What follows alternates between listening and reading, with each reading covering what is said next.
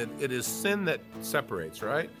God's arm isn't short, his hand isn't heavy, but our sins have separated between us and God. That's the way it is. I love growing in your grace. You have your hand on me, and all that I do wrong, your love will keep me strong. All right, let's open our Bibles tonight to the book of Psalms, chapter 21. The Psalms are part of a larger group of Bible books known as the books of wisdom, or the poetic books. And from the book of Job through the Song of Solomon, the writings are all designed not to move history forward, but rather to devote themselves to the daily living that a believer has to do with God. And given to us in different settings, in different times, in different places, they become really that present tense experience with God, where the Lord's desire and intention is to teach us to walk with God every day and to apply the truth of God's word to our lives. So the book of Psalms is an interesting one because they're written by lots of different people. David wrote just about half of them, but they are almost like listening to someone else's prayer book or sitting in their prayer time, because the Psalms really provide for us, the encouragement to take God at his word and then places those truths in real situations. And many of them that we've learned through the history books, or the history of the Bible, I should say, the historical books. And you learn to pray, you learn to have faith, you learn what God can do and what he wants from us. You learn how, the saints of old reacted under the pressure and how they applied what God had to say. It is certainly the book of Psalms, a large book. It is an awesome book of relationship with God. It is the most quoted book in the Bible, maybe because it's so large, there's so much to say. But in any event, we've been going through them and trying to take 5 at a time. I hope that you're studying before you show up and spending some time with them. All 5 of our Psalms tonight, David wrote, and they all have to do with salvation.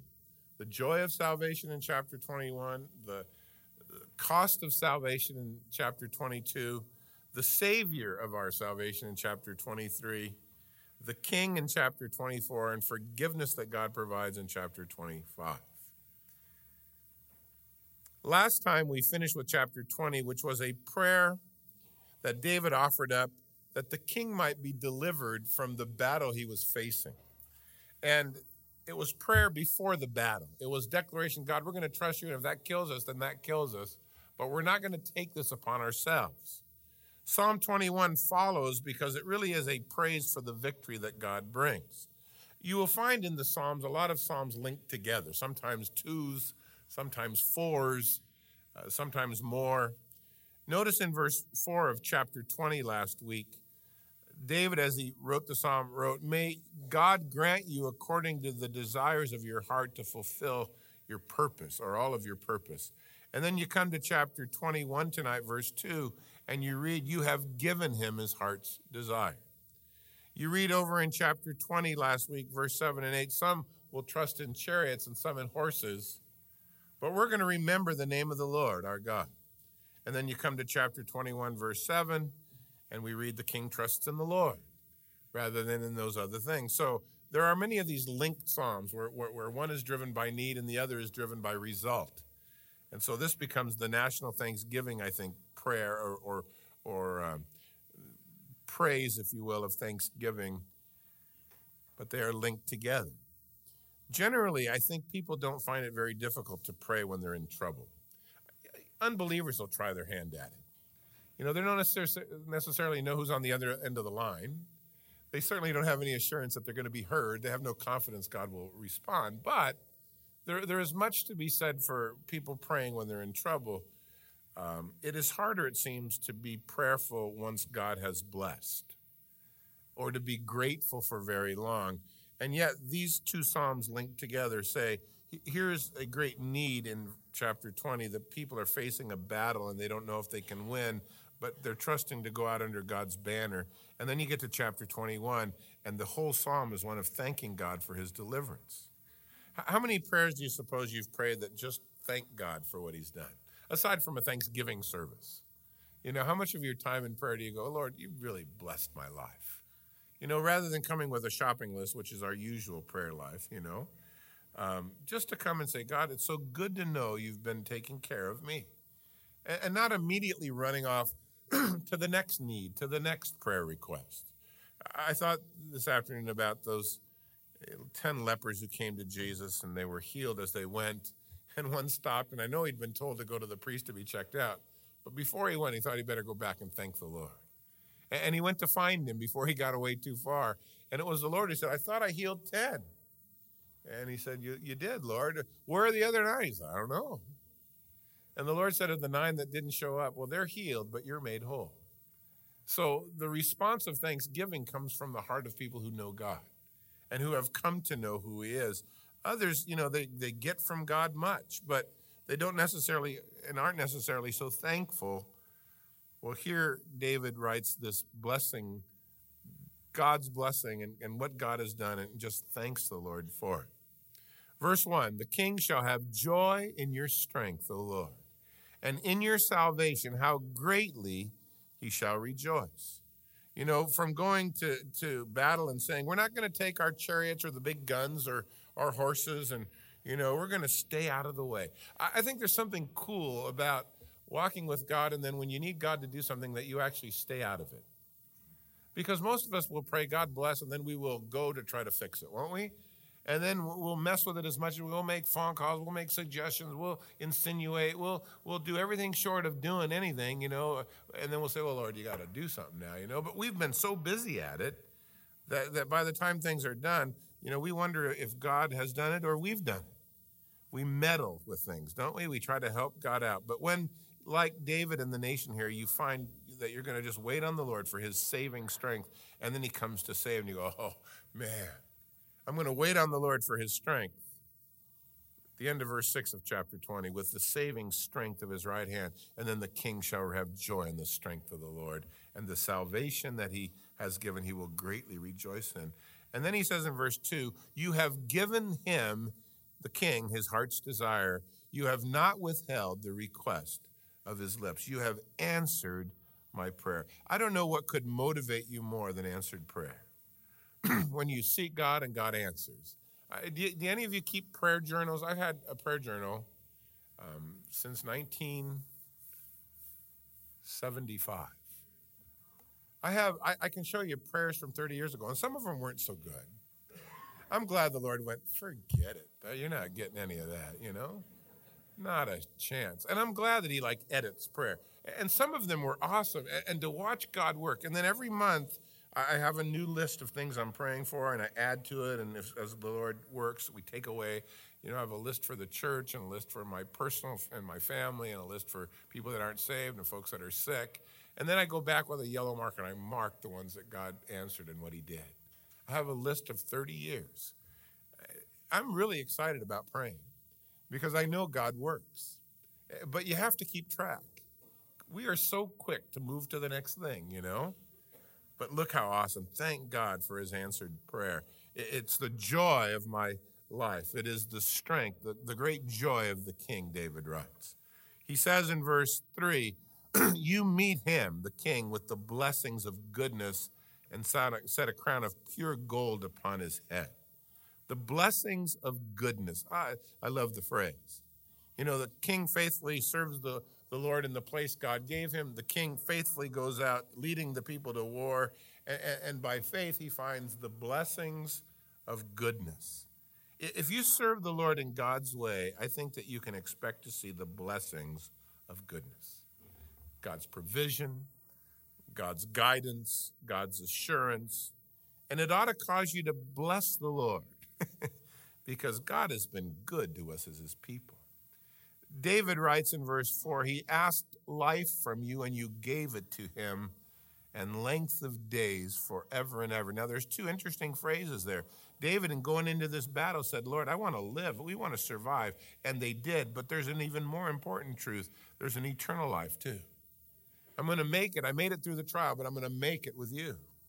So there's life forever and ever. His glory is great in your salvation. Honor and majesty you've placed upon him. You've made him most blessed forever and made him exceedingly glad with your presence. For the king trusts in the Lord, and through the mercy of the Most High, he will not be moved. Look at these, emphatic statements. Glory and honor and majesty are received because God's working. David is exceedingly glad because God's around. His present experience in the Lord caused him to find his mercy and find trust. In God's covenant with those who look to him, the king trusts in the Lord, and through the mercy of the Most High, he won't be moved. And so David had experienced some great victory, and he was thankful to the Lord. In the rest of the psalm, David then looks forward with this lesson that he has learned to say, I know that if there's another enemy waiting, the same thing's going to take place. I'm learning now from my past experience and hope that God is going to give me ultimate victory over those who would stand against his people. So your hands will find, future tense, all of your enemies. Your right hand will find those who hate you. And you shall make them as a fiery oven in the time of your anger, and the Lord shall swallow them up in his wrath, and the fire will devour them. Their offspring you shall destroy from the earth. Their descendants from among the sons of man. They intended evil against you. They devised a plot which they are not able to perform. Therefore you will make them turn their back, and you will make ready your arrows on your strings towards their faces. So, the prophetic nature of the psalm, God will discover his enemies, destroy them permanently, leave no ancestry. The destruction of the wicked will be with cause and with purpose. And in the end, verse 13, you be exalted, Lord, in your own strength, and we will sing and praise your power. Praise the Lord that God is able to take care of us as his people. But notice the blessing. Notice the worship. Seek God for all. Bless God for all. Psalm 22 is an interesting psalm. It's an awesome psalm because it is a proof of the crucifixion being the will of God. It was written in 1000 BC before crucifixion was practiced by anyone. It was written in a way that tells us God's plan for his son when he was to come would go just the way he intended. And unlike most psalms or unlike most prophecies that have a literal application to the writer, most prophecies have a short-term application in the near view and then a far-term future fulfillment, usually when it comes to what Jesus is going to do. There is no way you can attach a short term to this at all. Nothing in David's life from the history comes even close to him being crucified. This is utter, pure, 100% prophetic, that David in writing probably had very little understanding of what he was doing, but God, moving by, the Spirit through David's life, writes down this awe-inspiring, literal description of the crucifixion, which, by the way, is more graphic in Psalm 22 than it is in the New Testament Gospels. The New Testament Gospel writers, for the most part, pass over the suffering. Isaiah doesn't in chapter 53. David doesn't here in Psalm 22. The focus there is upon why the Lord does these things, why he came to give his life. But here in this 1000 BC description, it is this, the prophet of the highest order, David, speaking out. This very well seems to be the psalm that was upon Jesus' mind as he hung upon the cross, especially in the darkness hours from 12 to 3. He was on the cross for some 6 hours. But at noon, you remember the day became as night. And there was quiet, and really nothing much was said for much of that time before the Lord at 3 o'clock would dismiss his spirit. But these private hours, the hours between 12 and 3, where Jesus and the Father would have to deal with man's sin, where the Father would pour out upon his Son the sins of the world, where he would then find himself separated and turning his back upon the Son, as the Lord paid the ultimate price for our sin. Death came as a result, but the ultimate price for him was separation from the Father. The ultimate price for you, death, sure, but that results in separation from God. That's the horror of it, never being with the Lord, never having that fellowship. His cry starts this psalm And his suffering is the focus all the way down to verse 21. And then in verse 22, there is the victory of the cross and the victory of his death and the declaration. It's really the "it is finished" of the Old Testament. In fact, verse 31 ends with the words that he has done this. But literally in Hebrews, it reads that he has finished. So you have both the suffering of the Lord and then the victory of the cross. But it's a very unique prophecy because, like I said, it has no personal application to David whatsoever. So we read in verse 1, my God, why have you forsaken me? And why are you so far from helping me and from the words of my groaning? Oh my God, I cry in the daytime, but you do not hear, and in the night seasons, and am not silent. Jesus cries out to the Father, believing he has been forsaken by him, asking why, asserting that God has been silent in his cry. I think it gives you some great insight into the agony that Jesus suffered in the garden when he sweat great drops of blood.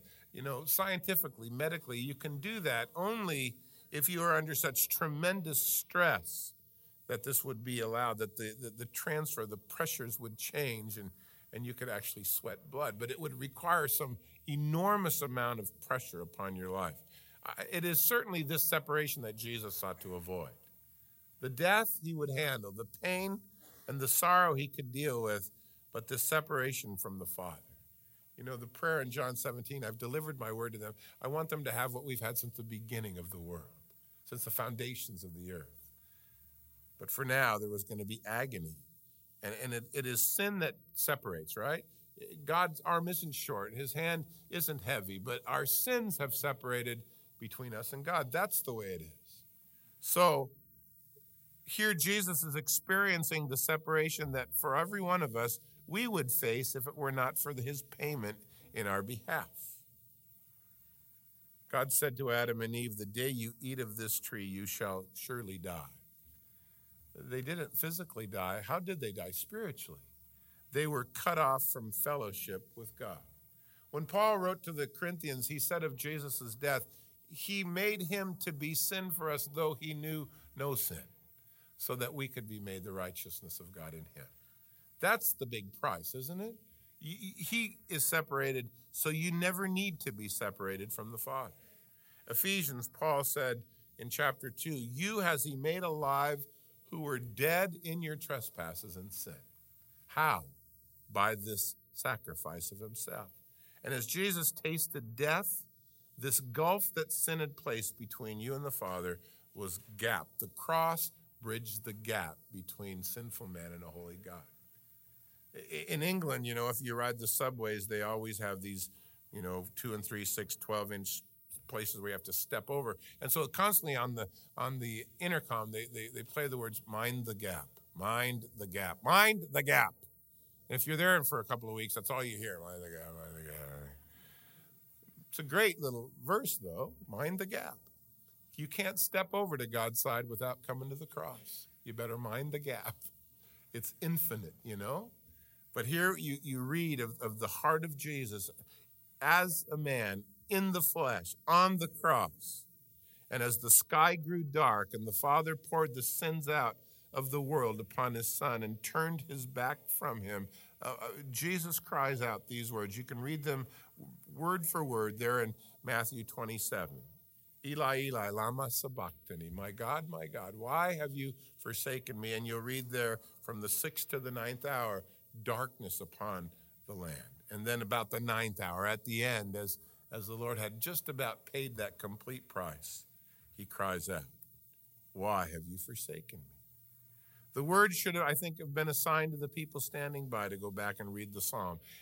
They'd have learned it. It would have registered. I've heard that somewhere before. I've learned that in school. Where is that from? And had they gone back, they would very well may have seen in this psalm what was going on before their faces. We're not told if anyone caught it or not. But they caught it later, just like you can catch it, and see it. We read in verse 3, you are holy, the Lord declares, enthroned in the praises of Israel. Our fathers trusted in you. They trusted and you delivered them. They cried to you. They were delivered. They trusted in you. They weren't ashamed.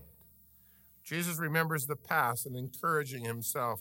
he recollects the true character of God, the holiness of God, the goodness of God, how God had answered and delivered his people. But Jesus had come to pay the price. So he would have to be hanging there on his own with our sin. But I am a worm, he goes on, no man, a reproach of men and despised by the people. And those who see me, they ridicule me and shoot out their lip and shake their head and say, he trusted in the Lord, let him rescue him. Let him deliver him, since he delights in him. And so Jesus saw that God had, the Father in times past, had delivered the people, but Jesus wasn't being delivered. His prayers were going unheard. He was, filled to the brim with sin, our sin. And the mockery of men continued, and the victory and the deliverance seemed nowhere in sight. Again, if you look at the Gospels, you find exactly as David writes here in 1000 BC, that at Golgotha, as the people gathered, they mouthed these very words. Read Matthew 27, begin at verse 39. And they passed by blaspheming and wagging their heads. You who said you could destroy the temple and in 3 days raise it up, save yourself. If you're the Son of God, then come down from the cross. And the chief priests came, and the scribes and the elders, and they said to him, he saved others. He cannot save himself. If he's the King of Israel, let him come down now from the cross, and we'll believe in him. He trusted in God. Let him deliver him if he'll have him. He said, I'm the Son of God. 1,000 years earlier, David, sitting down to write of the things of God, was motivated by the Holy Spirit to write the very words. Had they stopped for 2 minutes and thought about it and went to look, I don't think they would have been aware of the fact that they were fulfilling prophecy with their very attitudes. But Isaiah wrote 300 years later than this, he is despised and rejected of men, a man acquainted with sorrows and grief. We hid our face from him. He was despised. We didn't esteem him. And here the heart of Jesus as he remembers the deliverance of the Father for the people, but he would not be delivered. He would have to pay the price. We read in verse 9, you are he who took me out of the womb. You made me trust while upon my mother's breast. I was cast upon you from my birth and from my mother's womb. You have been my God. Be not far from me. Trouble is near, and there is none to help. And again, the past faithfulness of the Father will God now continue. And in that place of rejection, Jesus, fully man, recalls his walk of faith. Many bulls have surrounded me. Strong bulls from Bashan have encircled me. They gape at me with their mouths like raging and roaring lions. And I am poured out like water. My bones are out of joint, my heart like wax melting within me. My strength dried up like a potsherd. My tongue clings to my jaws. You have brought me to the dust of death. The dogs have surrounded me. The congregation of the wicked have enclosed me. They have pierced my hands and my feet, and I can count all of my bones. They look and they stare at me. They divide my garments among them, and for my clothing they cast lots. Physical suffering. The bulls of Bashan. Bashan is a real fertile kind of farm area up in the north of Israel between the Jabbok River and Mount Hermon, which is kind of the dividing point between Israel and Syria and Lebanon. But there are bulls there even today that run very wild. In fact, because of all of the wars and the landmines that have been dropped, the bulls are kind of good. They find landmines. And every once in a while, the bull will just kind of go up and smoke, But it saves the people's lives, so I guess that's a good thing. But they were known for their slightest provocation to charge you. The same thing with the dogs that are mentioned here. They aren't, family pet. These are wild pack dogs, verse 16, who just kind of, are driven by that instinct more than anything else. Look at how graphic here the Lord speaks in verse 14 and 15 and 16 about his suffering. Poured out like water, bones out of joint, heart melting within, strength gone, thirsty, dehydrated, hands and feet pierced. You can count the bones. And the one who made the water is thirsty so that I don't have to be. They part my garments, they cast lots. Matthew 27:35. They crucified him, divided his garments, cast lots that it might be fulfilled, which was spoken by the prophet. And then it refers to this verse, David the prophet. Just so you don't miss the fact the Lord had this plan, the Lord had this planned. And he wrote it down so that no one would miss it. In verse 19, but you, Lord, don't be far from me. You're my strength. Hasten to help me. Deliver me from the sword and my precious life from the power of the dog. Save me from the lion's mouth and from the horns of the wild oxen. The turning point, the crying out, the dying, the sacrifice. And then the words, you have answered me. The triumph, the communion with the Father that's restored, the separation with God that now has been paid for. And Jesus is able to shout, finished, tetelestai, it is finished. And so the tone changes. Verse 22, I will declare your name to my brethren. In the midst of the assembly, I will praise you. And you who fear the Lord, praise him. You descendants of Jacob, glorify him and fear him, you offspring of Israel. For he has not despised nor abhorred the affliction of the afflicted, nor has he hidden his face from him. But when he cried to him, he heard. And speaking to the Jews in particular, the Lord calls them to believe in him. In fact, in Hebrews chapter 2, verse 12, verse 22 is quoted as referring to Jesus. And it is referred to him there. To the Jew first, then to the Greek. The resurrection to the Jew first. And then we read in verse 25, the broader application, my praise shall be of you in the great assembly. I will pay my vows before those who fear him. The poor will eat and be satisfied, and those who seek him will praise the Lord. So let your heart live forever. And all of the ends of the world shall remember and turn to the Lord, and the families of the nations shall worship before you, for the kingdom is the Lord. He rules over the nations. Now it's the poor and the rich. You read in the book of Acts, to the Jew first, but then the gospel went to the Gentiles, all men, for Jesus came to save all. And all of the prosperous of the earth will eat and worship, and all those who go down to the dust shall bow before him, even he who cannot keep himself alive. And a posterity will serve him. It'll be recounted of the Lord to the next generation. And they will come and declare his righteousness to a people who will be born, that he has finished literally the work. He has done this. And thus the gospel that's being passed. You know, Jesus' final words, it is finished. But then there's that next generation. What are we to do the works of God? They asked Jesus in John 6. This is the work of God, Jesus said. You believe on him whom he sent. A posterity will serve him. And one generation passes it on to the next. And the message never changes. The Lord is finished. He paid the price. Beautiful song. I don't know what was going through David's head to write something like that, or what he must have thought when he said, I think it's finished. I think I'm going to leave it like that. I wonder what it means. But look how God has used it. The Savior, the sacrifice, the cost of our salvation. Psalm 23 is certainly probably the best known of the Psalms by most people, written by David the shepherd boy, who early came to know the Lord as his Lord. Boyce shared in his commentary on this psalm that his mother took his Bible before she died and wrote in the margin of Psalm 23, this is the secret of a happy life, a happy death, and a happy eternity. And then she gave it back to him. You make sure to read that. All in 6 verses. The shepherd's life. And, you know, it is written from the experience of a shepherd.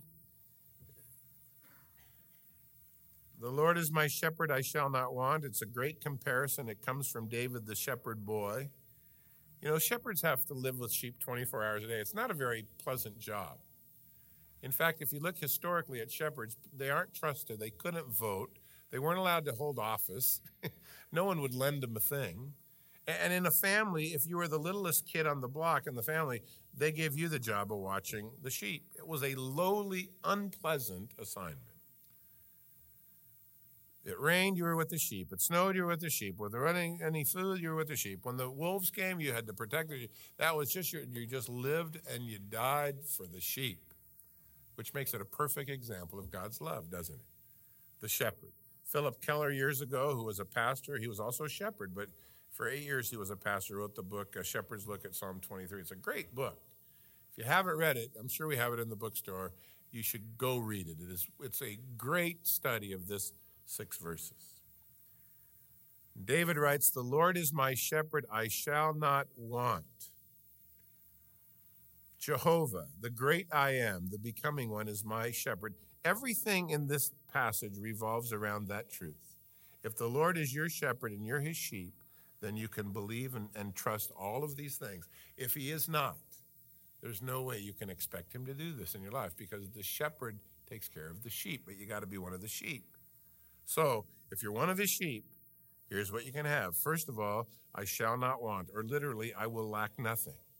You know, sheep are the most helpless animals around. We belong to a God who has everything. It's a perfect match, isn't it? We who have nothing with he who has it all. This is a perfect match. That's the sheepfold I want to be in. You want to change sheep? Oh, no. I got a shepherd who's got it all. Everything's in the bag, you know? He's not leaving. He's got inexhaustible resources. He's the great I am. So I'm not going to lack anything if he's the shepherd. If he's my shepherd, I shall not want. Second of all, verse 2, he makes me lay down in green pastures and leads me beside the still water. I will not lack rest. He leads me in green pastures and still water. I won't lack rest. You know, sheep won't lay down. They're as skitterish of animals as you want. In order for sheep to lay down, they have to be free from fear. They hear something, they're standing up. They have to be free from friction with other sheep. They have to have eaten and not had a need for water. They have to have everything just so, okay, I guess I can sleep now, like a little kid. And you can just imagine the shepherd trying to get the sheep to lay down because they got to move to another pasture tomorrow. And they're just all messed up. That's how they are. But if the Lord is your shepherd, then you don't lack rest. And David knew it. God will provide rest and peace and pasture and still waters. Nothing to startle us. You can let him be the shepherd of your life. Verse 3, he restores my soul and leads me in the path of righteousness for his name's sake. I'm not only going to, not want and not lack rest, but I'm not going to lack for life. He restores my soul, leads me in the path of righteousness for his name's sake. In Hebrew, the words literally read, he brings back my soul. Every time it goes wandering off, he brings it back. It falls in line with that parable of the lost sheep. You've probably heard the term cast sheep. Cast sheep are those sheep that roll over and they get kind of heavy and they can't get up. And they just on their back. And it's irritating, but if nobody goes to get the cast sheep dies. If the shepherd doesn't come, the sheep dies. He brings back my soul. You roll over, you're having a hard week, you're backsliding a little bit, you're not doing too well. Sets you right back up. The shepherd goes looking around to sheep to make sure they're not. Peter, the Lord went and got him, found him, tell Peter I'm alive. The 100 who are doing 99 well, the one who's lost, go find him. If the Lord is your shepherd, you can rest assured of this one thing. You're not going to lack for life. God will get you through. These folks that always want to tell you can lose your salvation, look, I can't keep myself for 10 minutes. So if I can lose my salvation, I want to tell you something, I'm going to lose it. That's my conclusion. If I'm left to myself to hang in there, I'm done. I'm cooked, I'm fried, I'm hung out to dry. Unless the Lord comes looking for me. I'm the cast sheep about every day. I eat, okay, thank you. And I won't lack any guidance. He leads me in the path of righteousness. Sheep are stupid animals. I used to get offended when I read that Shepherd's Look at Psalm 23, that Keller book, and I heard about how dumb sheep were. I thought, that ain't right for the Lord to just look at me and go, you're a sheep. Well, I'm smarter than that, How can you call me names like that? Sheep will just wander into oblivion. They're the livestock that require the most care. It's not cattle. You can just throw some food out there and leave them alone and electrify the fence. They'll hit it once, they'll leave it alone. No, sheep are, They're just constant trouble. They won't lay down. They haven't got a clue.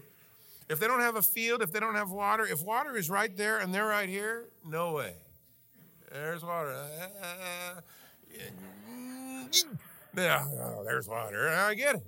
We are as dumb as they come to the Lord, I guess. We'll die if he doesn't help us.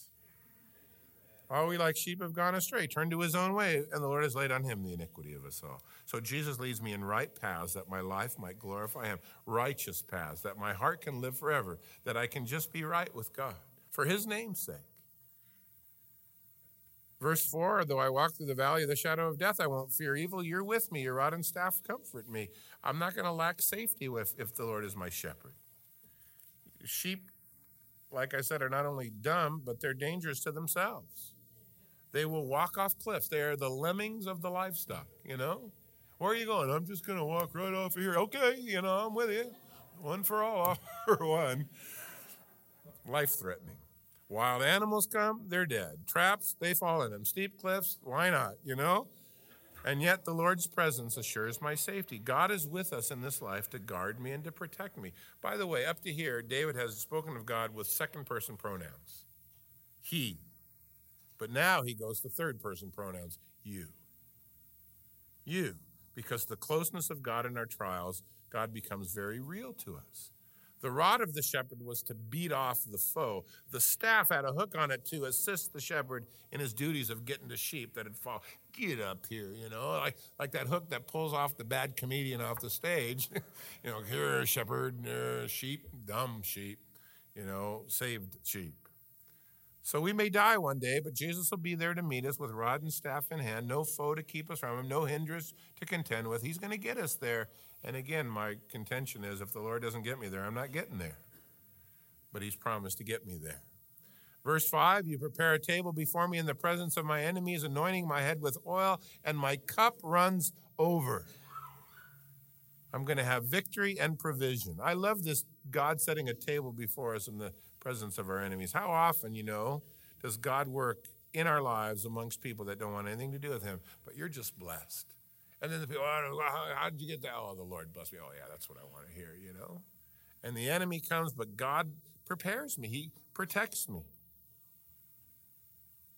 He anoints my head with oil. The problem with sheep is they get these bugs in their eyes and ears that irritate them, and then they don't lay down, they don't eat, the whole thing starts all over again. But the salve keeps the bugs out. The Lord just makes sure that you're okay, You're going to be blessed. Your cup runs over. And then verse 6, surely goodness and mercy will follow me all the days of my life, and then I'm going to dwell in the house of the Lord forever. It's good here, it's good there. It's goodness that takes care of my steps and mercy that takes care of my stumbles, and together they'll get me home. I go to prepare a place for you, that where I am, you might be also. If it were not so, I would have told you. Surely goodness and mercy, goodness and mercy. Goodness to watch what you do. The mercy to help you when you don't. Beautiful psalm, huh? For us sheep. Following Psalm 22, which spoke of Jesus' death, and Psalm 23, which spoke of the result, and we could have a relationship with God as sheep. Then comes Psalm 24, the claim of the Lord to the world. He has purchased it, it is his. Now, it very well could be, because of some of the quotes in it, that this was written at the time when David brought the ark into Jerusalem, into the place that he had prepared for it from the house of Obed-Edom, 2 Samuel chapter 6. Because God was seen to dwell between the two cherubim on the lid of the Ark of the Covenant. And that would have, if it was written then, that was the short view. The long view is Jesus is coming to rule and reign, and it's going to be his kingdom. Verse 1, the earth is the Lord's, and all of its fullness, the world and those who dwell therein, it's the Lord's. Now, he has a rightful claim to it. He has founded it upon the seas. He has established it upon the waters. Who may ascend into the hill of the Lord? Who may stand in the holy place? Those who have clean hands and a pure heart, who haven't lifted up their soul to an idol, nor sworn deceitfully, they shall receive blessings from the Lord and righteousness from the God of his salvation. This is Jacob. the generation of those who seek him, who seek your face. Clean hands, that's outward holiness. Pure heart, that's inward holiness. A good heart, a clean life. When the Lord comes for us or comes for all of us, who's going to stand? And the answer is those who've received the blessings of God, the salvation from the Lord. Notice who's going to stand? Not those who have done, those who have received. Isn't that interesting? The way you qualify to stand before God is to receive. Not to do, what can I do for you, Lord? No, if you could just receive. Well, I'd like to, but I'd like to do more than that. No, just receive. That's all you need. So this awesome declaration in verse 5, he shall receive blessing from the Lord, righteousness from the God of his salvation. If God is our salvation, we're going to be blessed. And when we come one day to stand, we're going to stand there. Those who seek the Lord, who seek his face, that's going to be the generation. Interesting that the Lord uses the word Jacob there, which was the man before his really commitment or his, in his rebellious years. But he came to know the Lord. A guy that was lost, or so it would seem, was found. This is the one who stands before the Lord. The Messianic Psalm, just to let the King in. And then we read, so lift up your heads, you gates, and be lifted up, you everlasting doors, and the King of glory will come in. Who is the King of glory? The Lord strong and mighty, the Lord mighty in battle. Lift up your head, gates. Lift up, you everlasting doors. The King of glory is going to come in. Who is he? This King of glory, he's the Lord of hosts. He is the King of glory. Who's going to stand before him? He who has a pure heart, clean hands, hasn't sworn deceitfully, has received God's blessing by believing in him. Beautiful psalm. And finally tonight, Psalm 25. It is one of those repeating prayers of David, and you find it in a lot of places. David seems to be older. The psalm doesn't seem to be just one prayer. It seems rather to be a compilation of prayers for God's mercy, for God to keep David from sin, for God to forgive him. I almost see verse 1 through 7 as being a prayer, and then down through verse 11 there seems to be another one, and then beginning in verse 15 there's another one. But the theme is all of this guidance and David's circumstances. When they were dire, he always found that God could do what he wanted. It's almost like, a greatest hits album for prayer. And it seems like David's gone through a lot. I remember reading in the life and times of Abraham Lincoln that he once said that he was often driven to God in prayer because of the overwhelming sense that he didn't know he didn't find any other place he could go. And they said, well, why do you pray so often? He said, I don't know where else to go. And I think that's kind of David's story here, and I hope that's yours as well.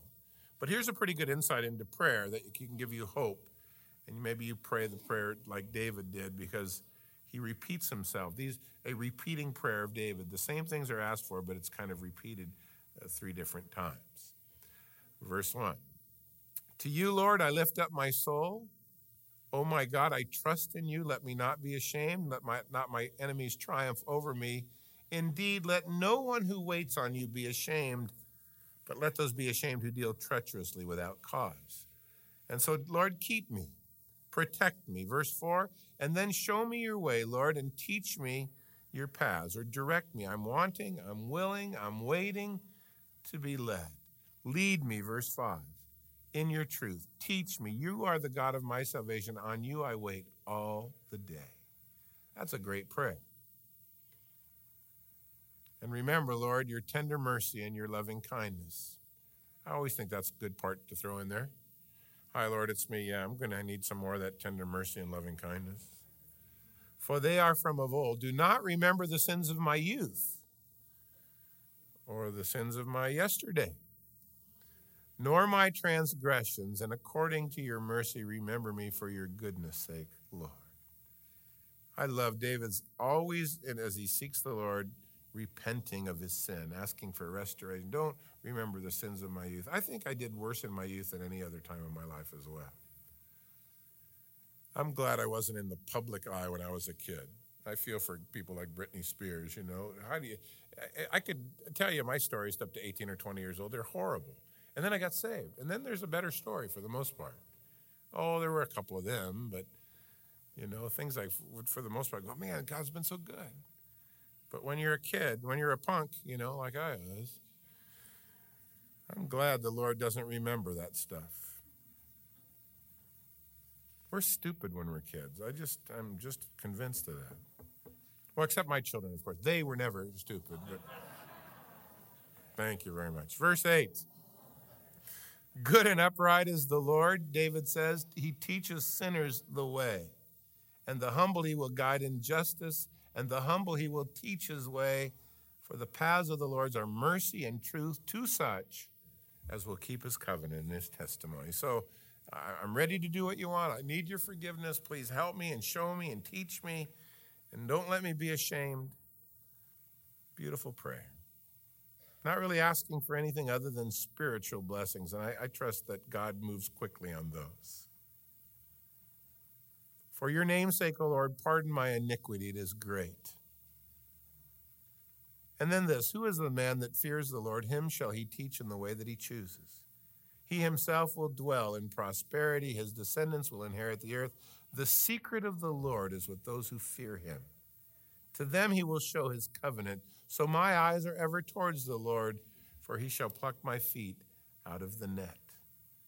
What a beautiful prayer. Submit to God, consecrate, confess, have a right attitude towards his word. And even in his plight, David says, I'm just going to keep my eyes on the Lord. If I trip up, he's going to get me out. Turn yourself to me. Have mercy on me. I am desolate and afflicted, and the troubles of my heart have enlarged. Bring me out of my distress. Look upon my affliction and pain. Forgive all of my sins. Third time he said that. And consider my enemies. There are a lot of them. They hate me with cruel hatred. Keep my soul and deliver me. Let me not be ashamed. I put my trust in you. Sound like verse 1, doesn't it? Let integrity and uprightness preserve me. I wait for you. Sounds like verse 5. And redeem Israel, God, out of all of their troubles. Father, tonight as we sit together, it is such a blessing to know that our relationship with you is sure, and it is solid, and it is based not only upon your promises, but upon your actions. As you have sent your only begotten Son to redeem us, to make us your own. We think about that thankful prayer that David wrote after the battle was won and his trust in you had come to pass. Make us more thankful. We think about Psalm 22, so out of character, so unapplicable to anything in David's life. And yet, Lord, you used him to tell us 1,000 years before it took place, here's how I'm going to die. Here's what I'm going to go through.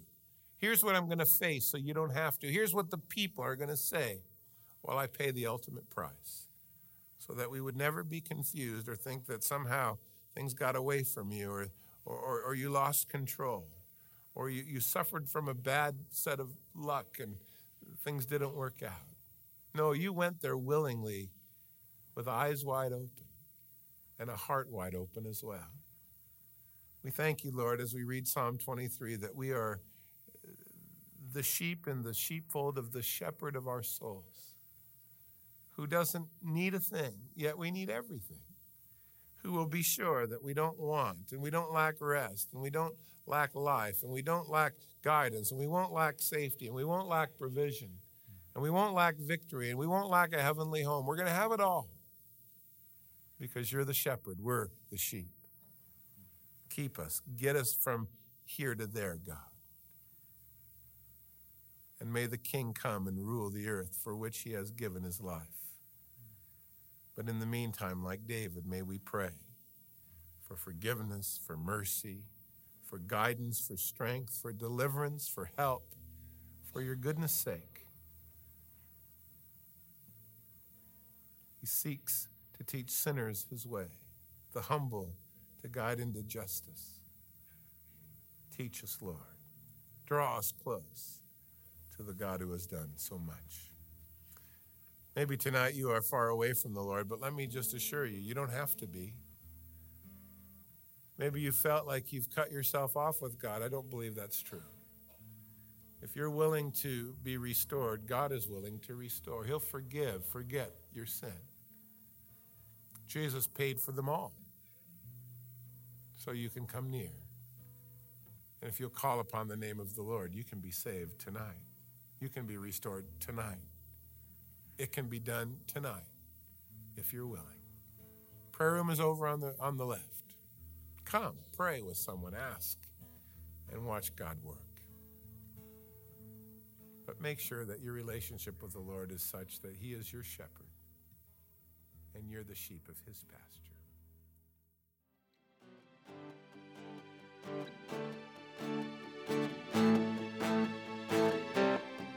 Well, thank you for listening.